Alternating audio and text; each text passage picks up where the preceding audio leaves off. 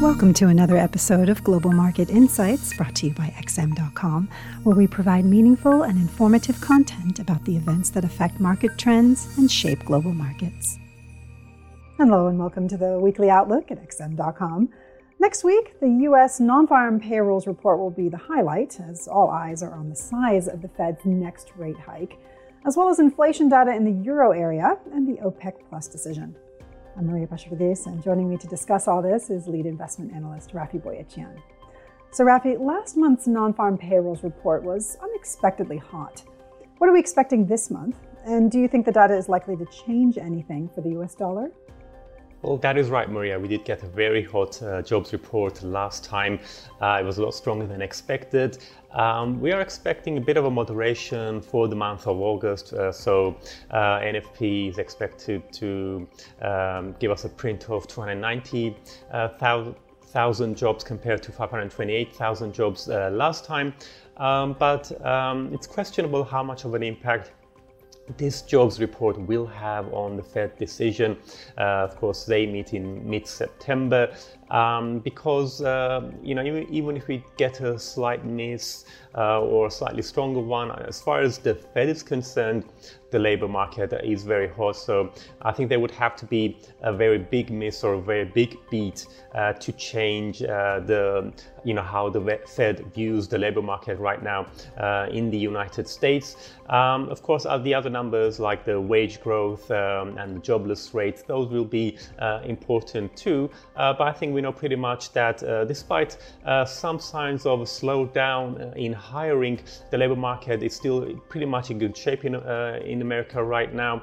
And of course, when you've got a tight labor market, even a small increase in jobs, that still means that the labor market is getting even tighter.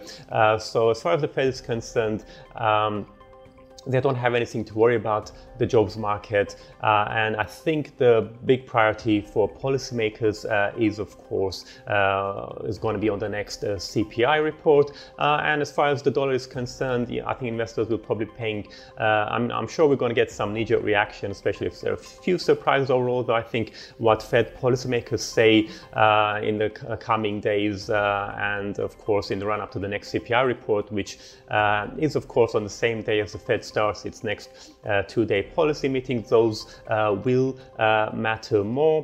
The main thing for the dollar right now is what happens to those recession fears globally, because it's those fears that are actually keeping the dollar supported right now, even when, say, we get some slight misses in US data.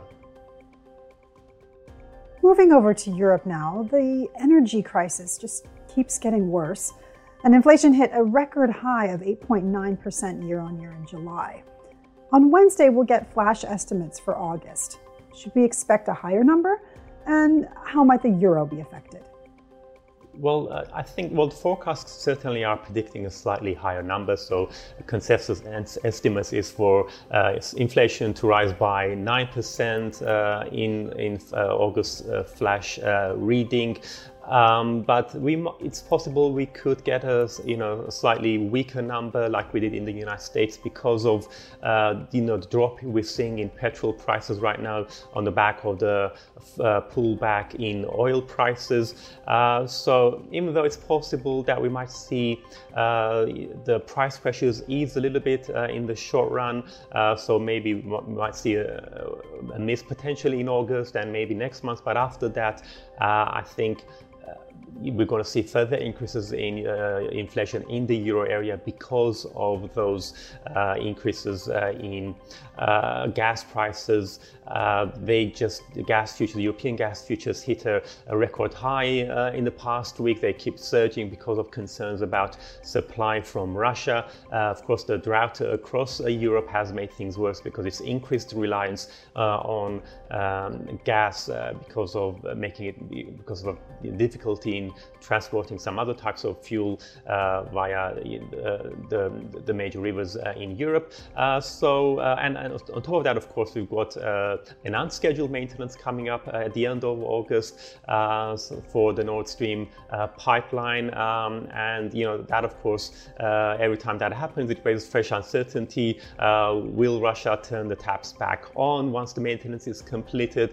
Will they come up with some kind of an excuse to further reduce gas flows through the pipeline? So all of that is making investors nervous, and that's why the euro remains under pressure. It has fallen below parity. So I doubt anything as far as the data is concerned will do anything to help the euro to get back above parity. I think the focus will be on what happens to the maintenance of the pipeline and whether or not gas flows will resume once the maintenance is completed. Right. Turning to OPEC now, members of the alliance are not happy about the recent fall in oil prices. Do you think an output cut is on the horizon? Well, they seem to be talking about it. At least that's the impression they're giving us. And it's quite a turnaround. Only at the last meeting they were discussing raising output, and now they may potentially discuss cutting output. But even if the discussion does head towards that way, it's doubtful whether they're going to reach a decision very quickly. I think that this is more of a warning shot for the markets that the drop in oil prices that we've seen over the last few weeks has gone a bit too far, because it doesn't reflect fundamentals. So the lower oil prices, it's all on the back of fears about recession, which have been exacerbated by the slowdown in China and the worrying signs of economic growth in Europe. So even though the outlook is gloomy, the oil supply remains extremely tight. Many OPEC members are having a hard time meeting their quotas for production. They all seem to have some kind of difficulty in terms of various technical issues or problems with infrastructure, with investment and so on. So supply is tight. So the OPEC is worried that the current market price doesn't reflect the true picture.